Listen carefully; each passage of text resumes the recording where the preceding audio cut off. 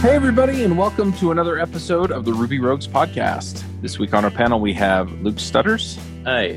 Dave Kimura. Hey, everyone. John Epperson. Hello. And Charles Max Wood from DevChat.tv. And this week, we have a special guest, Dave Aronson. Hi, everybody. Now, Dave, do you want to just remind people who you are? Okay, well, I am a software development consultant, meaning not only do I sling code, but I also help companies write better code faster. For the past several years, my main language has been Ruby, so that's one of the reasons I'm appropriate for this particular podcast. Good deal. Are you stuck at home climbing the walls when you should be hanging out with the community at the latest conference to get canceled? Are you wondering where to hear your JavaScript heroes like Amy Knight and Douglas Crockford and Chris Heilman? After the cancellations, I decided to put on a JavaScript conference for you, online. I invited my favorite folks from around the web and got them to come speak at an online event just for you. Go to jsremoteconf.com and check out our speakers and schedule. The conference is on May 14th and 15th. Come join us at an online conference that we guarantee will keep you safe and keep you informed.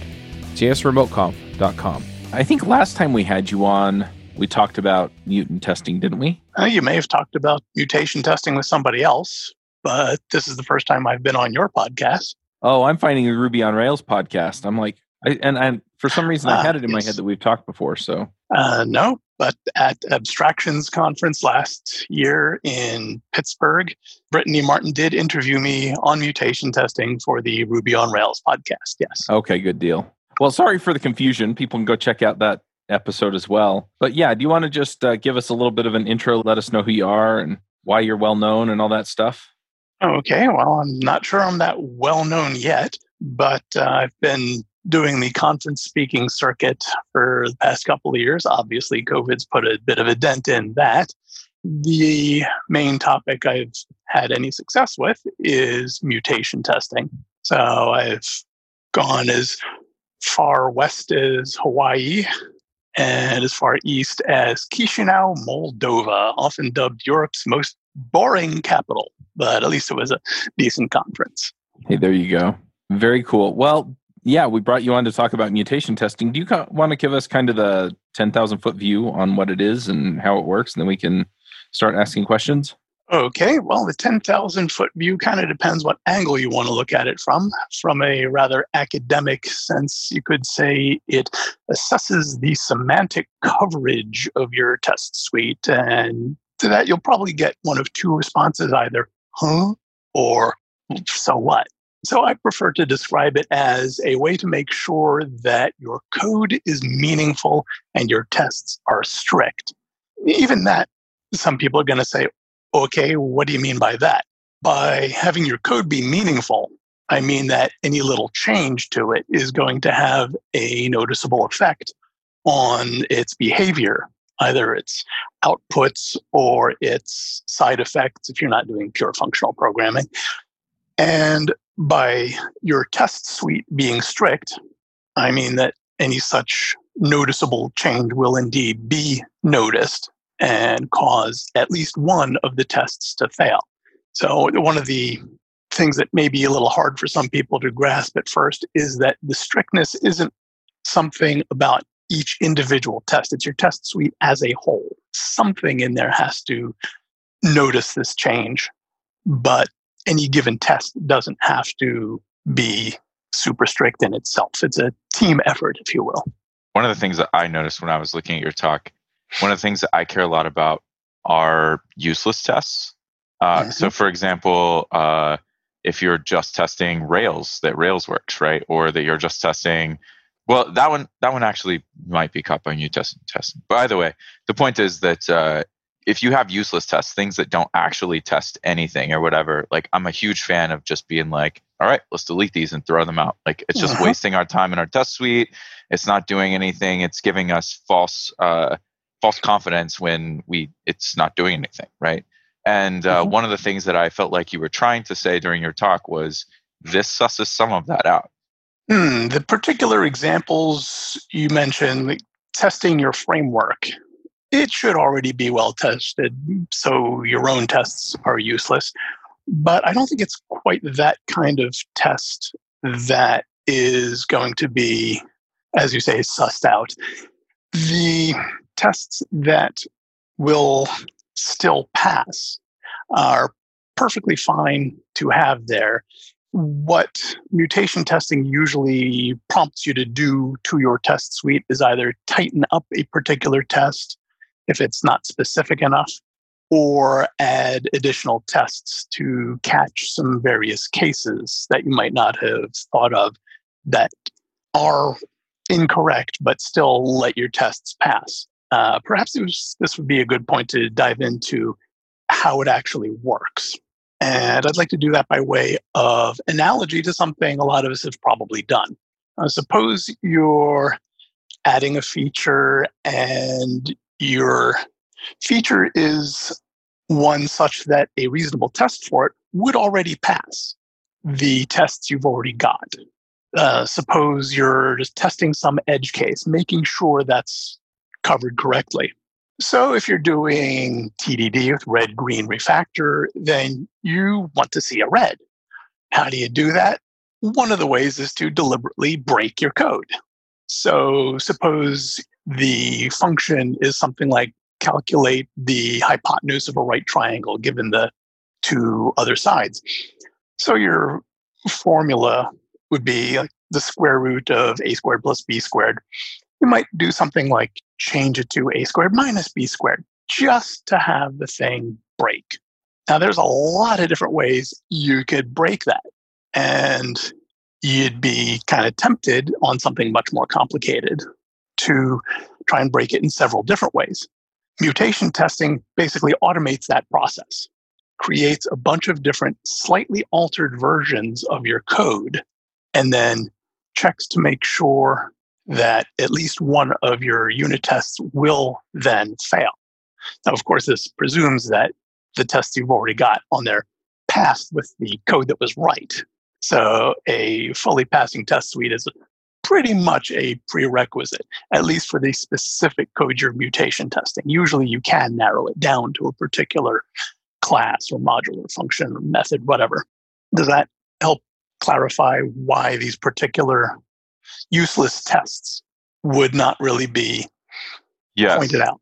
I think so. So instead, what I should be saying is it would catch, for example, if, I don't know, I had put a 0 as one of my, I don't know, I had set up 0 as one of my variables to go into this calculate, a squared minus b squared, right? And therefore it passes, or a squared plus b squared, sorry. But then as soon as you switch to minus, like minus 0 squared is still, it would still pass and therefore fail our mutation testing. So it's a bad setup of my test.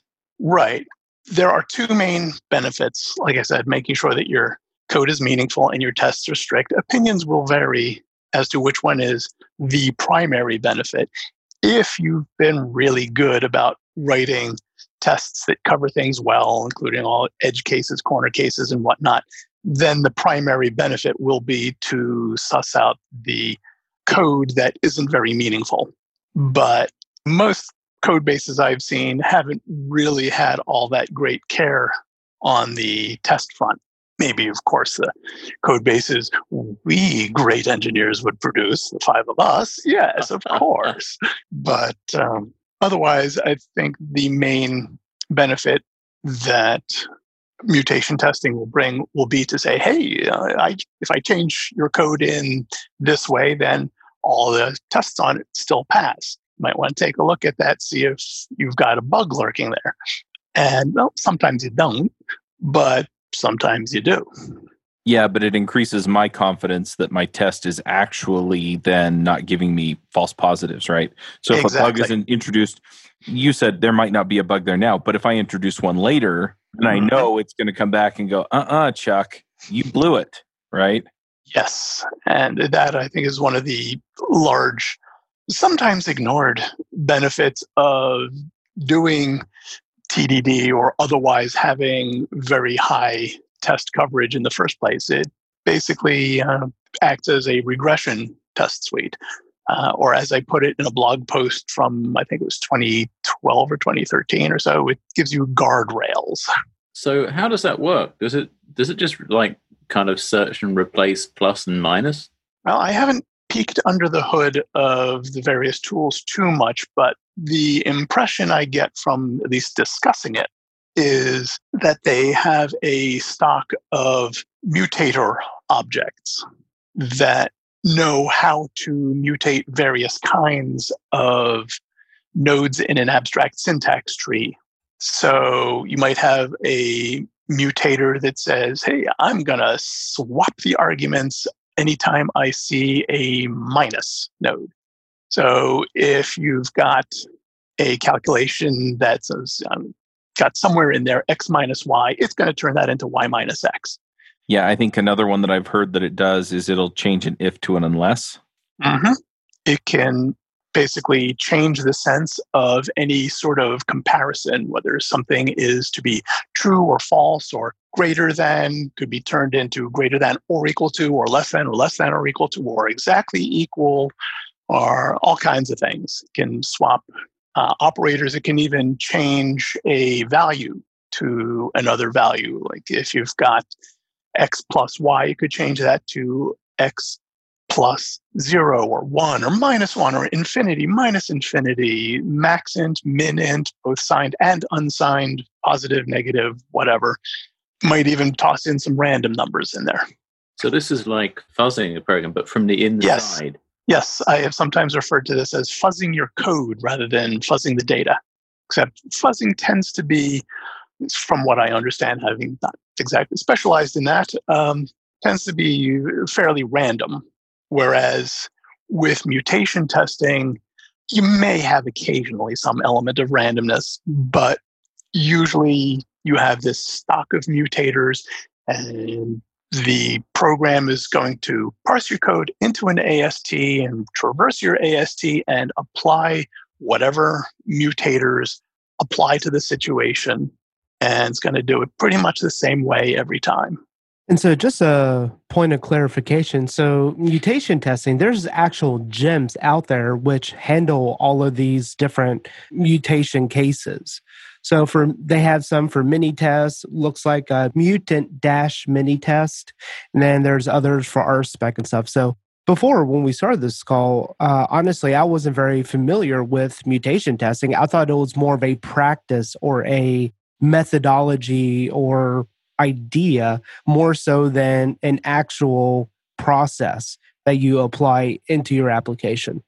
Right. It's basically automating a process that you could do manually, trying to mutate your code in every way you can manually would just take ridiculous amounts of time. Whereas a mutation testing tool can generate and evaluate, depending exactly what language and the horsepower of your machine and whatnot, hundreds, possibly thousands of mutants per second. And what does your output look like? Does your output basically then come back and say, these are the tests that failed as expected, and these are the tests that passed as not expected? Usually the report tells you what mutants, as the current terminology goes, survived. In other words, let all the unit tests still pass. And that's what you don't want to happen. So having it focus on those rather than the ones that failed as expected, this saves you a lot of wading through irrelevant stuff. So for instance, a report might tell you, if I change this function, which is in this file at this line, usually it gives you that kind of helpful information. In this way, then all the unit tests survive. And in this way, if I change it, all the unit tests survive, and so forth. So it tell you basically, here's the original and here's the changed version. And having that comparison right there can really help you figure out, okay, what's the difference between these two? What should I be checking for in some test? Then you can take a look at your test suite and realize, oh, duh, I forgot to check for that particular type of case and add a test to handle that. One thing that I'm wondering about a little bit with some of this is I like to run my tests. I have a test runner that runs the tests that have, for the code that I've changed. I'm wondering, can I run this on my machine at that time, or is it going to take way too long and I need to just drop it into my CI and say run this every day or something? Well, that depends on a number of variables. You generally won't want to mutation test your entire code base very frequently. Usually you can narrow it down to a particular class or function or module, whatever, and just mutation test that. Or some of them also have a mode where it looks at the Git history, at least the state of what has changed since your last commit, and it'll mutation test that. A reasonable sized system being mutation tested on, for instance, my 2014 Mac Mini might take an hour or two, or for a large system might take enough to justify running it overnight. So you want to try and narrow it down. And how long that takes, of course, depends how far you narrow it down, how complex that code is, blah, blah, blah. But you could get some useful results in a matter of 10 seconds or so. It kind of seems like the main benefit that you're getting, right, regardless of maybe confusion about its exact stuff, is it's basically grading in some respects your test suite, right? Yes. Checking for, I guess, completeness / false positives, things like that, right? Right. So, and you're also pointing out that it has a clear performance problem here. So you can't run it all the time. So what's sort of the right balance? How do you set it up right so that this trade-off makes sense, if that makes sense? Well, I think the most practical use would probably be to commit early, commit often, and mutation test what you've done since the last commit. Now, some people don't like to commit early, commit often, and then squash before pushing to a central repository. But I find that's a very useful approach for me. If you don't want to do that, you could do something like mutation test a larger batch before you go on some kind of break, whether it's the occasional bio break or lunch break or whatever. Or you could even mutation test your whole thing overnight. I take from that basically it's still it's still situational here. Yes, very situational. And the longest part, actually, so long as you do a fairly small mutation testing run at a time, is not so much the generation and running of the mutants, but the analysis, figuring out, okay, this bunch of mutants survived. What does that mean? How are they surviving? What should I do about it? And unfortunately, we haven't automated that quite yet. Sure. Is that a difficult thing? I mean, you're implying that it's difficult to think through, and I can really see, okay, so it's one thing for me to test my code with the unit test, right? Get a failing test, and then be like, okay, think about it. All right, I can fix this test. Usually that's somewhat fairly straightforward.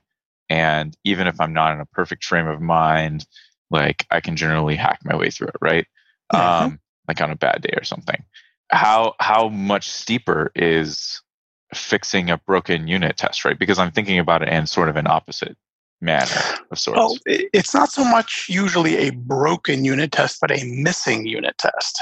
You have some sort of edge case usually that you didn't account for, and nothing in your test suite will catch that edge case. This isn't the fault of any particular one unit test. They're all missing it. So you have to figure out, okay, what is the actual difference in the operation that I need to be watching out for? For instance, suppose in your hypotenuse example, the mutant that flipped plus to minus lets all your test cases pass. Well, that's probably only going to happen if you did indeed pass 0 as your only value of the second side. So you got to figure out, how can we make this plus that not equal to this minus that. Well, pass in something that's not 0.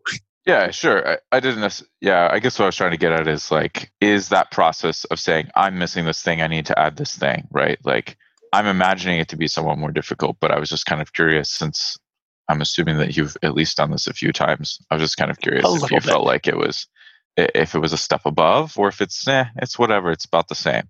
A step above what? Coming up with a unit test in the first place? Yeah, so I have I have a unit test. I theoretically know why I wrote this unit test. It's not broken. Therefore, I have my reasoning right there in front of me. And so it's fairly easy to fix my unit tests that are broken. Right. It's filling in a missing one. I feel like that seems harder when I want to add new tests. I think it's sort of a 2-step process. First, you have to realize what situation needs to be tested. And then you have to go and write a unit test for it. Once you know what needs to be tested, writing a unit test for that is going to be the same pretty much as writing any other unit test.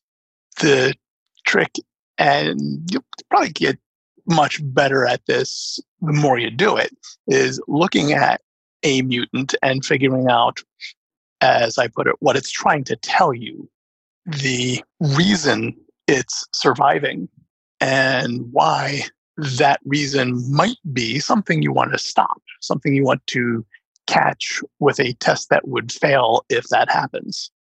I'm kind of working through my head as far as what constitutes a surviving mutant. So if I have 2 tests and the mutant causes one test to continue to pass and the other to continue, or the other one causes it to fail, did it survive? Or no? Okay. A surviving mutant. Let me backtrack a bit on how this basically works. First, the mutation testing tool parses your code into an AST and then tries to pick it apart into pieces to test. And this is usually going to be our methods. It'll then look up, okay, this method is covered by this test, this test, this test, and this test. And how that actually works varies. So let's just sort of hand wave over that for now. Then it'll create a bunch of mutants by changing that method in any way it can, usually one at a time. It's a bit of a point of discussion in the mutation testing community, whether to allow multiple mutations, but for now, it's almost always just one. Then for each of those mutants, it'll run the test suite until one test fails. And once one test has failed, it doesn't need to know whether any of the other tests that hasn't run against that mutant yet are going to fail. Like so much in computer science, we only care about 1s and 0s here. So either it lets all the tests pass or it makes at least one fail. When it makes one fail, the current terminology is that is killing the mutant. And this is a somewhat controversial point these days because the tech industry is starting to get very sensitive about marginalized people and whatnot. And in the comic books, mutants are often used as a metaphor for assorted marginalized groups. So I'm trying to come up with a better terminology, and we can discuss that later on. But for now, let's stick with the industry standard and say that that's killing the mutant. So a surviving mutant is one that doesn't get killed. In other words, one that lets all the unit tests still pass. Does that help? Yep, absolutely. So you could fix any given mutant that is surviving by essentially adding another assertion or another test that would cause the test suite to fail. Right. On that mutation. Every mutant should make at least one test fail. It doesn't have to make every test fail, but it should make at least one fail. So then when it survives, does it give you a report, this is what we changed? And okay. Isn't this going to break red-green refactoring? Because green, as we all know, is the color of mutants. So now we've got this extra step, which is also green. You could sort of consider it part of refactor. Red, green, and then apply assorted quality assessment tools like RuboCop and Mutant and whatnot to make sure that your code is nice and pretty and properly object-oriented and meaningful and your tests are strict. Yeah, I'm just stuck on the color green here. I can't think of anything to call it other than mutation. That's a really hard thing to rename. Evolution is difficult.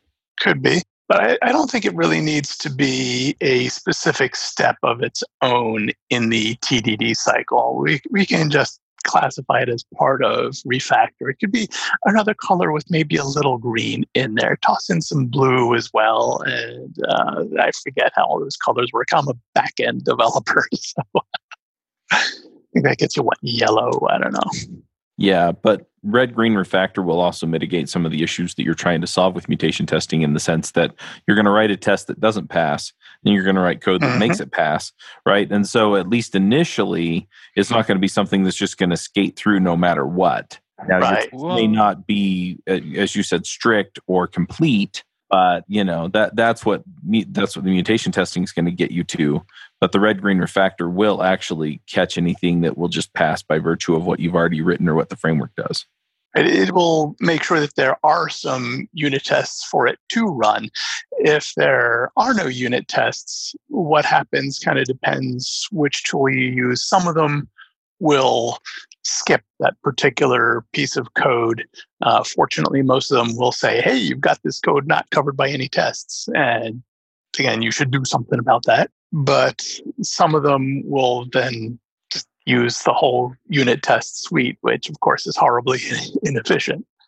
Yeah, so this actually, I think I slightly disagree with what you were saying, Charles, because yes, in the spirit of red-green factoring, right, if I'm doing the job that I intend to do, I would write a good test, right, and good code that then makes that test green again, right? And I think the job of this tool is to say, actually, the test that you wrote maybe wasn't so good, or it didn't cover some use cases or something like that. So you still wrote the test, you can still perform the action, right, of following red-green refactoring, just as you can sort of follow the action of having good code coverage, right? But not having a great test suite, right, that gives you high confidence that changing something won't break stuff, right? So I can have great code coverage and still have a terrible test suite. And I think that this is kind of fitting in that space of, okay, well, you are following the action, but you sort of like left the spirit of things. And here's a way to sort of measure that in another way. Yes, it's not so much that you really left the spirit, but it didn't really complete the job. You might have even thought you completed the job, but this will fill the gap, as you put it, between having decent test coverage in the sense that each line is at least exercised by something in your test suite versus testing that code actually made some difference. Or as some of the more academically minded people put it, it's covering the semantics of your code as opposed to the lines or the branches. Covering the lines is a good start, but even 100% coverage of the lines is not sufficient. You need to figure out, do those lines actually mean what you think they mean? Are they meaningful, really? Yeah, and I see this mostly in the vein of more of the, like you said, maybe Rubocop or, some of the other static analysis tools that we have out there for our code. And so what it does is it gives us feedback. Now, I agreed with John that we should be writing a good test, but this is also a feedback tool that will teach us what a good or complete test looks like as well. And so what you may be looking at instead is you may be looking at things and going, all right, I wrote these tests, I wrote the best that I can, and I figured out that, you know what, I need to be a little bit more mindful about greater than versus greater than and equal to. And so, going forward now, I'm going to test the equals case and make sure that it does whatever I need it to do. And so I can see it kind of filling both needs. But yeah, I hesitate because I want that fast feedback loop to loop it into a red-green refactor workflow. I want to run this later, get the feedback, do the learning, and then make sure that I'm doing the professionalism and the type of work that I should be doing from there. And so I almost see it as almost a code review, right? It's just that it's programmatically going in and messing with the code to make sure that it's resilient to change. Yes, you could view it easily as part of the movement over the past several years to automate what people used to do in code reviews.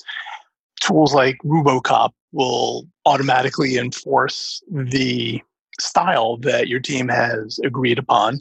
So you don't need to waste human time on arguing over, are we going to use 2 spaces per control level or 4? Well, let's compromise on 3. No.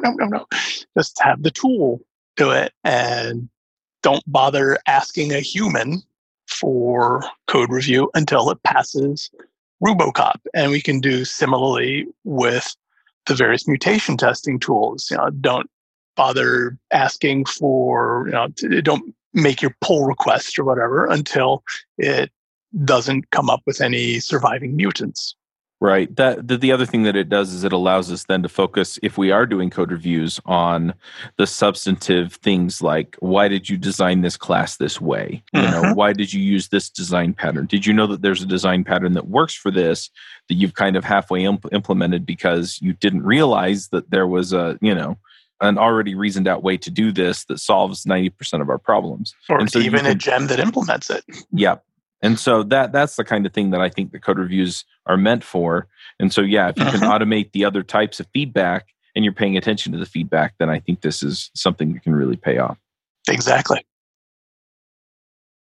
Have you thought about learning how to build machine learning apps? Springboard offers a machine learning engineering career track that's similar to online machine learning boot camps, with the difference that it follows a project-based learning methodology where students work towards creating their own portfolio of machine learning models. Every student is paired with a machine learning expert who provides unlimited mentorship and support throughout the program via video conferences. Most students who take Springboard's machine learning engineering career track take it because they want to learn how to build machine learning algorithms, they want hands-on experience in deploying machine learning models into production, they want to learn how to build and deploy deep learning prototypes. Springboard offers a job guarantee on all their career tracks. That means that you don't have to pay for the program until you get a job in the machine learning engineering space. Ruby Rogues is exclusively offering a scholarship of $500 to eligible applicants. Make sure you use the code AI Springboard when you enroll. There are only 20 scholarships available for students who enroll. You should check if you qualify by applying. The application is free and it takes 10 minutes. Scholarships will be awarded on a first-come, first-served basis.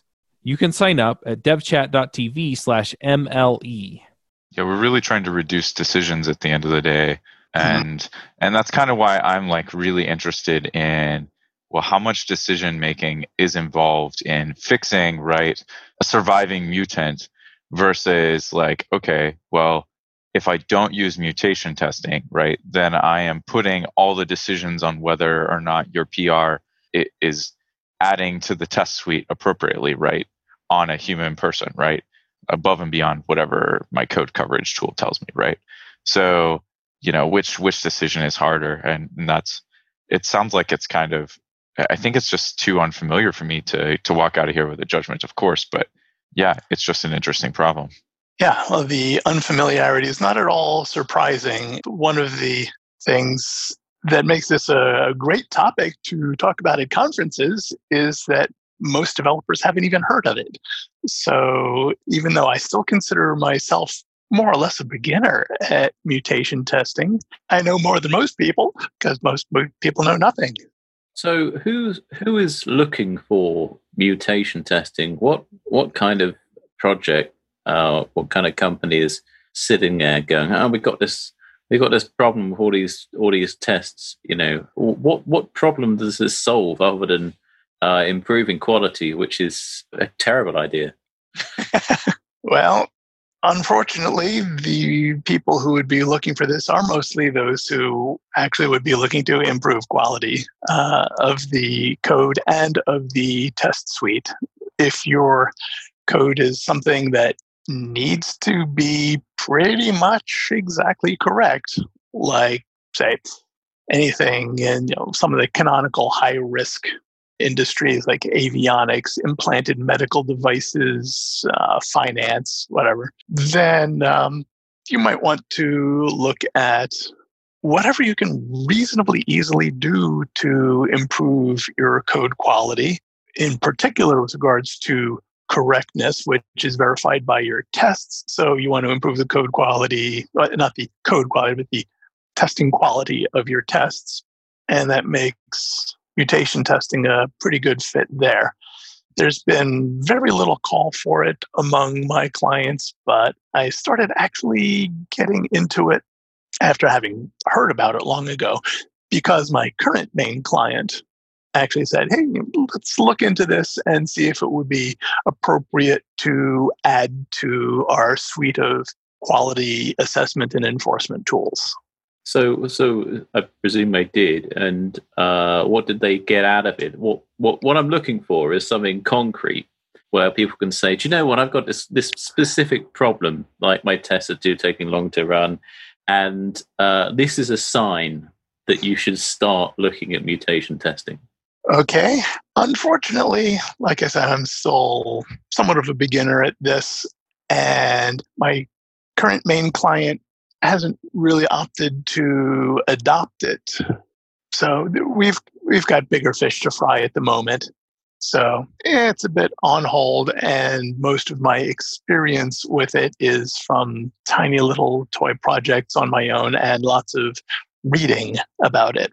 Could it be a form of open source self-defense where if people keep kind of adding tests to your project, you could use it as a way of kind of justifying rejecting them and saying, look, this doesn't actually do anything? Well, like I said earlier, it's not so much good at spotting bad tests as missing tests. You could use it as, if I understand what you're saying correctly, a defensive wall around your open source project, but not so much to reject the tests, but to reject a feature implementation because its tests are not yet sufficient. So if somebody wants to add a feature, well, of course, you're probably going to demand, okay, where are the tests? Suppose they then add some tests and you run mutation testing against that. It comes up with a huge horde of surviving mutants. You can say, hey, look, your tests, while they may be a good start and they may cover the main happy path, there are all these other situations in which the tests will still pass with bad versions of the program. So the test suite needs some upgrading before you'll accept the feature.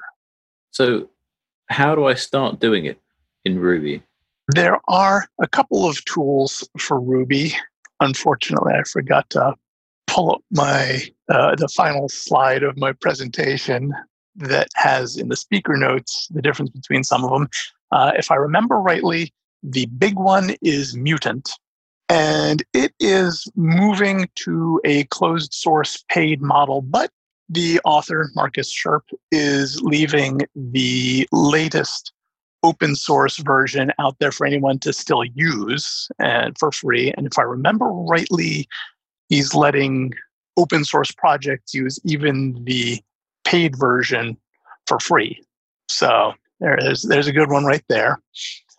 There was one a while back, I'm forgetting whether that was Mutest or Heckle. One or the other of them was only compatible with RSpec, and my current main client doesn't use RSpec, so I didn't look too much further into that. But it was a fork of Mutant, and then both continued to be separately developed, so it may be worth looking at. And then there's the other one, I think it was Heckle, that just hasn't been updated in a very long time, is not compatible with more recent versions of Ruby. I'm actually kind of imagining this as being a reasonable tool for anyone, whether consultant or senior dev on a team or whatever, anyone that's trying to make the argument that, hey, our test suite isn't doing what it's supposed to, but it's not obvious because we're passing the code coverage metrics for some reason, things like that, right? Yes. So I definitely see it as like a tool to help evaluate, or perhaps if you're doing auditing, things like that might I definitely can see some room in that space. Yes, it's helping support the point that a lot of people have been making over the past couple of years that high or even 100% code coverage by your test suite is a good start, but it's nowhere near sufficient. Sure. All that a code coverage statistic will usually show you is that some test ran this line of code. Did it make a difference? Who knows? And that's what mutation testing helps figure out. Yeah, to me, it's there's a bug. And so you go track down the bug, and it's in this code that's all completely tested, right? Yes, it's completely covered by tests, but is it completely tested? That's two different things. Yep. Well, even if you think you were complete, right? Yeah, this will expose that before you run into it. And yeah, I like it, like John's saying, as a sanity check, right? So you just run it periodically and then go fix any issues it exposes. And that way you know that you have complete coverage of your code on your test. And I'm not talking about that coverage metric. I'm talking about that it actually gets covered, right? And so from there, semantic coverage, right? And so then you can lean on it a little bit more, and you can also start having conversations about, okay, what do we keep missing in our tests, and how can we make it better? Right, and that ties back to the earlier example of, I keep forgetting about when this should be strictly greater than versus greater than or equal to, and you start paying a little more attention to that. To make an analogy to something I know Charles would understand, if your Toastmasters Club's counter keeps telling you had 57 ahs, ums, likes, and so forth during the meeting, you're probably going to start paying a little more attention to your use of filler words, not only in your Toastmasters speeches, but everything else you say at the club meetings and in the rest of your life. It will carry over. And I used to have a bit of a problem with ahs and ums and such. And paying attention to it fixed that right up. Yeah, I still struggle with that. So one little note about that, I'll chime in for now. There I just went with an because I do the Drift and Ruby recordings and I edit them afterwards, I found initially when I was doing it, the more ums and uhs that I added into the recording, the longer the editing took. So I learned how to save time by not adding in uhs and ums when I'm recording. Yes, if you want to stop doing something, make it somehow painful to you. I've heard of some people who will put a rubber band around their wrist and then snap it every time they catch themselves saying or or whatever. Similarly, when I was trying to lose weight a while back, I had a spreadsheet that would make a nice smooth trajectory from the weight I was on January 1st to where I wanted to be on December 31st. Every pound I was over, I had to do an extra push-up. Makes sense. So do you just install the mutant gem then? And I mean, how much setup is involved? It's been a while since I've done it, so I don't remember specifically with respect to mutant. I remember there being something about telling it, okay, this test covers this method. And I don't remember if there was some way to tell it that it covers multiple methods and whatnot. But anyway, you tag it like that, and it can be rather tedious on a large code base, but at least it's conceptually simple. And if your tests are well organized, it should be fairly simple with some little editor macro tricks, whether you're using Emacs or Vim or whatever. And then you start it up, let it rip, and come back in a while and start looking at the huge volume of mutants it has probably generated. What I've usually done is then just pick a mutant, see what the change is that was made to create that mutant. Okay, how is this surviving? What should I do to catch it? Add a test, and then don't usually bother with any of the other mutants on that particular method, because adding that one test is probably going to kill a very large number of mutants. So then I'll move on to some mutant of a different method. And once I've done that for every method that has some surviving mutants. Yeah, then maybe rerun it. This should be not terribly much effort, but it may actually take a while in wall clock time because of running the mutants. Does this work with like end-to-end tests? So like if you're using Capybara or Selenium or things like that? Ooh, interesting question. I have only applied it to unit tests, and I think that is the main purpose. But I suppose one could do something like that. It would have pretty much the entire system to pick from to mutate. So if we go that way, that would have potential to generate a huge number of mutants. I think that's probably why I have not seen that much. So my wild guess would be that's possible, but does not strike me as being all that much useful. I was just actually during our chat here, I was looking up some of the history of mutation testing, just as you were saying things, and I didn't feel like we really asked too much in there. And it kind of seems like mutation testing has been around for quite some time. Mm-hmm. However, it's actually been due to the fact that it's really expensive to do mutation testing. It's only really been in modern times that people have actually really been able to do it in some sort of like effective manner. And so I wonder if, let's be honest, trying to put a feature test through mutation testing sounds extremely expensive. Well, the way we computer people tend to use the term expensive, yeah, it'll soak up a fair number of CPU cycles. In the way the normal public uses the term expensive, like, oh, it's going to cost hundreds of dollars. No. It'll use up maybe a couple more nickels or dimes worth of CPU time. However, as for the history, I suppose we can delve into that a little bit. It's actually been around since 1971. And when I say 19 anything, people would be surprised, let alone 71. It was part of a term paper by a guy whose name I'm blanking on at the moment. Like I said, I forgot to pull up my keynote presentation. I actually have it here if you want it. Richard Lipton. Yes, Richard Lipton in his term paper, Fault Diagnosis of Computer Programs. And the first tool didn't appear until 1980 as part of Timothy Budd's PhD research at Yale. And not much was done with it for the next couple decades or so.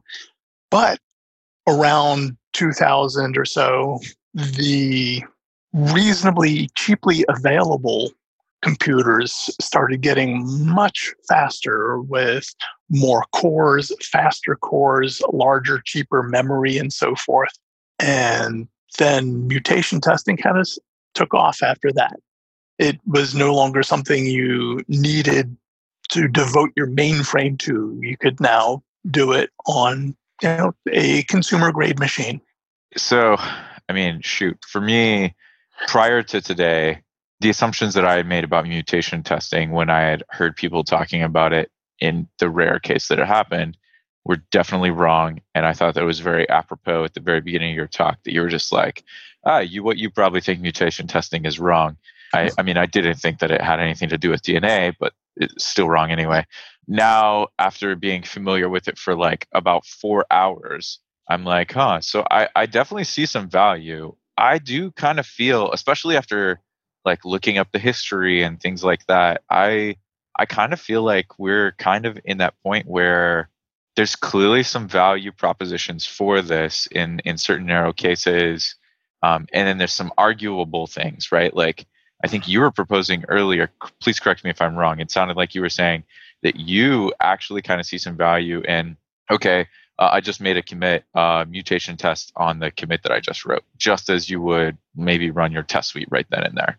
Sort of. The way I've usually seen it used in conjunction with commits is basically to mutation test what has been done since the last commit. I suppose there may be some tool that has some mode that says compare what I have committed to the commit before that, which sounds like what you're talking about. Yeah, I mean, I was thinking what I just committed, right? Like using, darn it, what's that tool that we were all using before GitHub Actions and stuff like that? Started with a P or whatever. They would just run on your last commit or whatever. Maybe no one remembers. Maybe I was the only one that used it. Anyway, that's fine. But I was saying, but you could trigger like a tool like that, right? That would compare your last commit to what you just committed. Yes, and that is part of a post-commit hook. Pronto, right? You do it in a post-commit hook or something, right? Yeah, exactly. That's what I was thinking. And then maybe run it. I guess I wasn't trying to put words in your mouth. I was trying to say, like, I definitely could see someone maybe arguing that there's value there, but I feel like that's a little more gray and nebulous. Yes. Maybe the value isn't as clear. Well, it might not be clear to those who don't see the value of mutation testing in the first place. But once you see the value of mutation testing, then it becomes fairly clear that, hey, the more you can just automate it instead of having to remember to run it, like putting it in a post-commit hook or putting it in your CI or make it part of your nightly build process if you do that, whatever. Just some way you can, without having to think about it, just run a mutation testing tool on at least what's changed recently. Or you might want to do your whole code base, overnight, just in case some things interact, whatever. And that can give you a signal without having to expend further manual effort.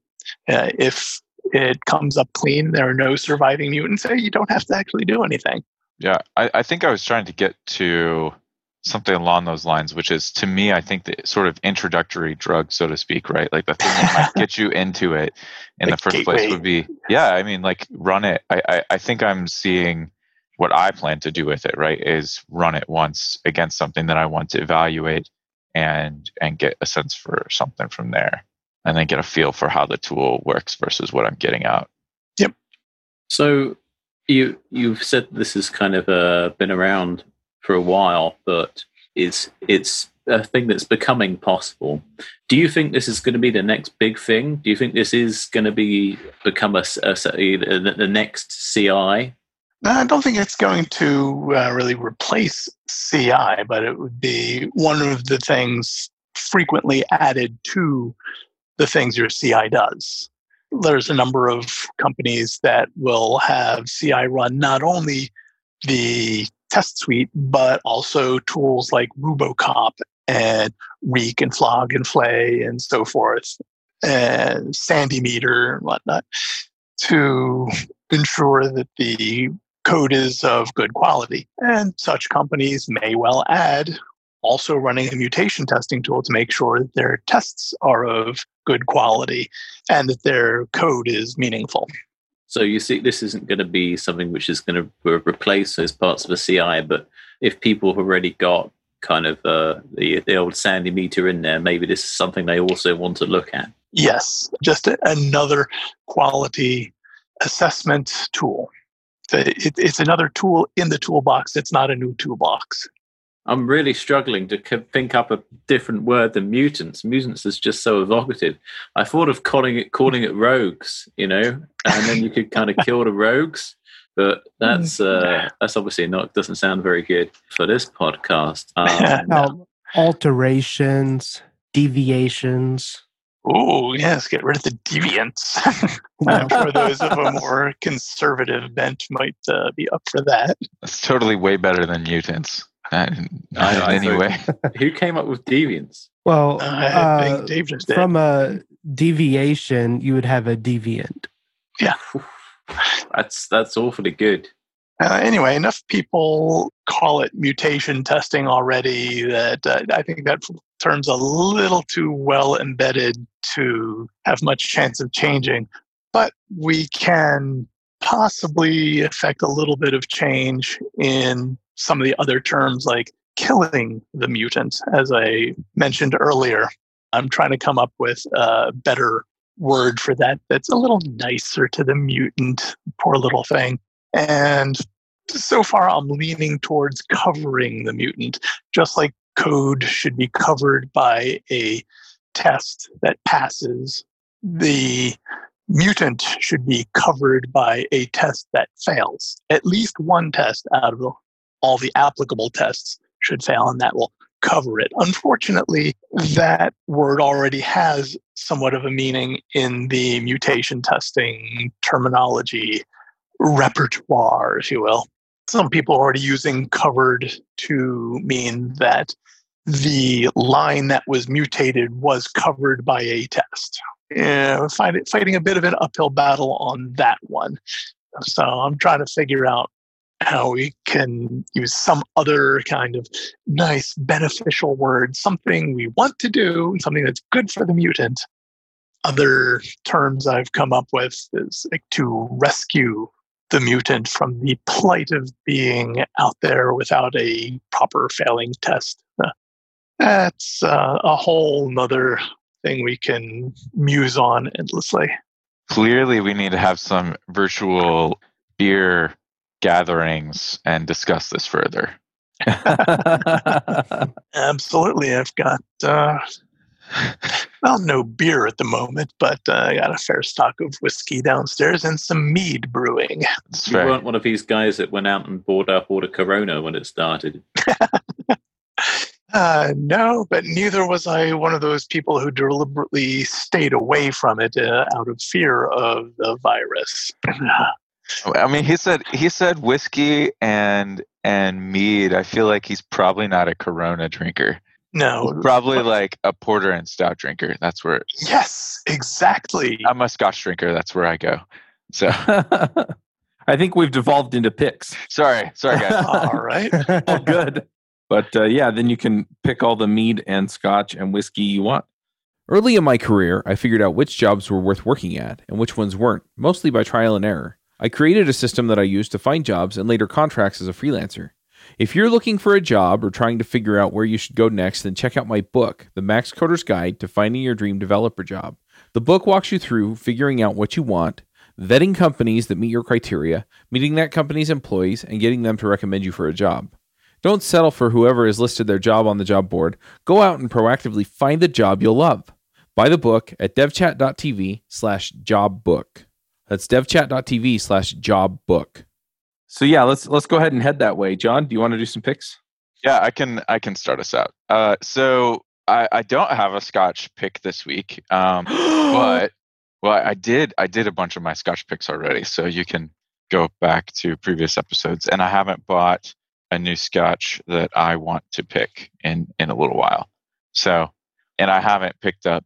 I have a Target one that I have to try before I can pick it. Anyway, so my pick for this week is I have been cleaning out my basement so that we can, finish it, make it all nice. Long-term project, of course. But it was previously filled with the previous owner of this house had a wood workshop down there. So the entire basement completely covered in sawdust just everywhere. And maybe this is really a PSA pick, but I didn't know this before this project. But man, air compressor is pretty amazing for like getting sawdust out of your rafters, and totally worth it in every way, and totally worth the 2 days of me like having trouble with my allergies because there was a gigantic dust cloud. But it got it out of the rafters, and now there's no more like dust falling from the rafters. It was pretty awesome. Hopefully you were wearing an N95 mask when you were doing that.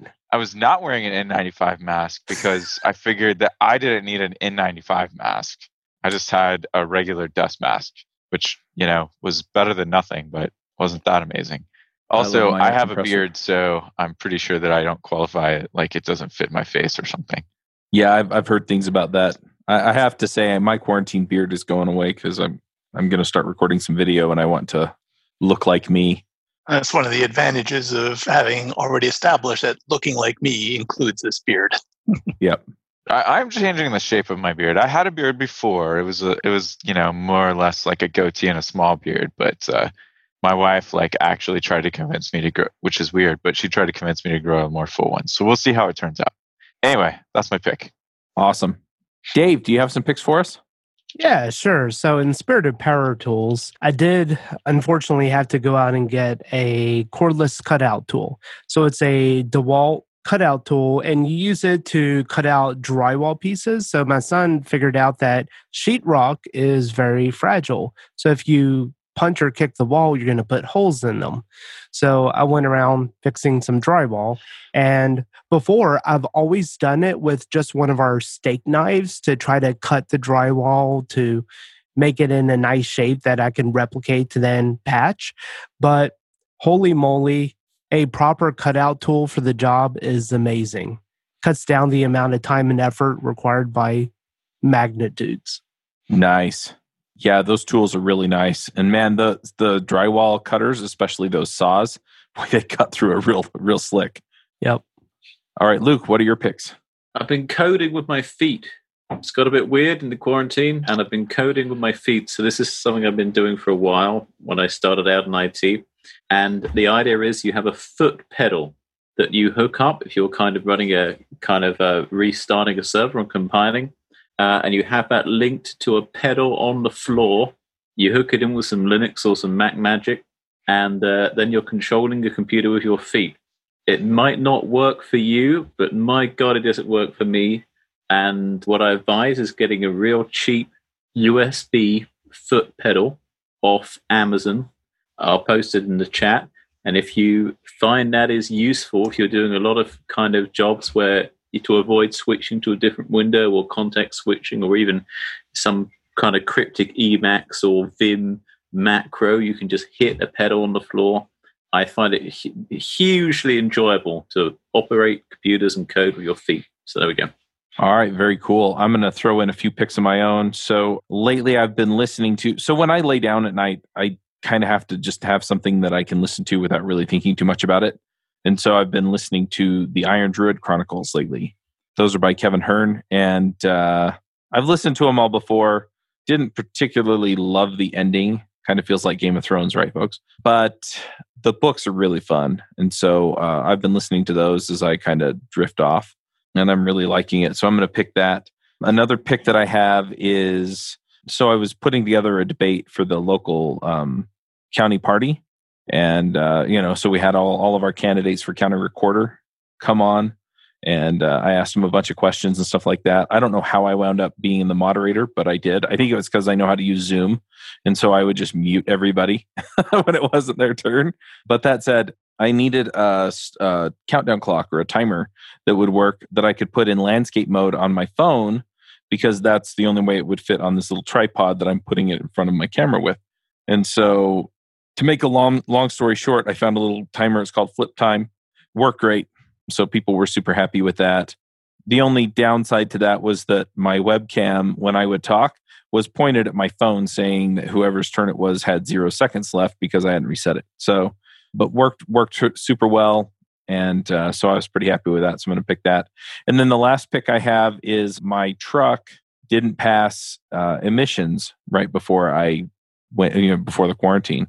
And so I know what part I need, and I just haven't gotten around to going to get it. Don't particularly want to go anywhere. I'm not that worried about coronavirus here. There have been really, really few cases here in Utah, but I'm kind of used to just staying at home and having stuff show up. So Rock Auto, if you need auto parts, rockauto.com is terrific. You can also go to car-parts.com if you're willing to go down to a junkyard and pull it out of a vehicle. And I've done that before for some of the bigger pieces, like doors or side panels, or I've actually replaced an engine in a vehicle before.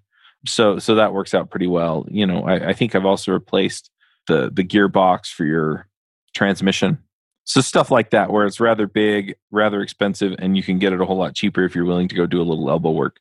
But yeah, so I'll pick Rock Auto. It's rockauto.com, and car-parts.com if you're looking for used parts. A lot of times they'll actually have pulled them out at the junkyard. It just depends on what you're looking for. But yeah. Anyway, so I'm going to pick those for auto parts. Dave, what are your picks? Okay, I assume you mean me this time, not the other Dave. And yep. Okay, earlier we were talking about whiskey and mead, so I'm going to pick first Flaviar, which is a company that ships you whiskey or gin or whatever spirit of choice. membership is a little pricey, but then you get tasting boxes and free shipping on some bottles, and they give you some credits in their store. I will send later my referral link to put in the show notes. And as for the mead, I will pick the Joe's Ancient Orange Mead recipe. Again, I'll send a link to put in the show notes. I had a hankering to brew a batch of mead. Wasn't going to schlep down to the homebrew store. It's like 6 or 7 miles away to get some mead yeast. But I was inspired by a friend of mine saying she had some baking yeast to give away. So I went and looked up, can one make mead with baking yeast? And apparently there's this fairly simple recipe, Joe's Ancient Orange Mead, that uses regular baking yeast. As for some other things we were talking about before the show, long story short, I've been having some nasal congestion at night, so the combination of Breathe Right strips, nasal saline rinse, and these cups with the lid with the straw through them, very useful, help me sleep at night. That's about it. That Flaviar thing actually sounds kind of cool. Yeah. I'm like on their website right now. This is exact. I might be a member very soon. As you may have seen in my recent Twitter history, the quarantine supplies have arrived. And that was all from Flaviar. The only thing, we'll see. But yeah, the only thing is it's basically like 2 bottles of scotch, which is roughly how much I buy a year. So I have to think about that. But it's super awesome. They freaking send you like sampling kits. Mm-hmm. That is the fastest way to explore. Yeah, I have to think about this. I'm like 18 bottles in, so I feel like I'm like not a connoisseur, but like that I am experienced. And so that has become a decision for me. Yes. I could totally see this if I were young. Yep. All right. It's clearly a hard decision. It sounds awesome. All right, good deal. Well, Dave, if people want to reach out to you, find you online, ask you questions about this stuff, where do they find you? I'm on Twitter as Dave Aronson, DAVEARONSON. Same thing with LinkedIn, linkedin.com/in/Dave Aronson. I've also got a horribly outdated website at codosaur.us because my company name is Codosaurus.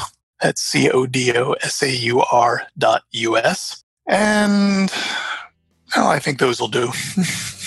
Awesome. All right. Well, thanks for coming. This has been fun. Yeah, lots of fun for me too. Thanks for having me. Absolutely. Thanks. All right. We'll just wrap it up right there. Bandwidth for this segment is provided by CacheFly, the world's fastest CDN.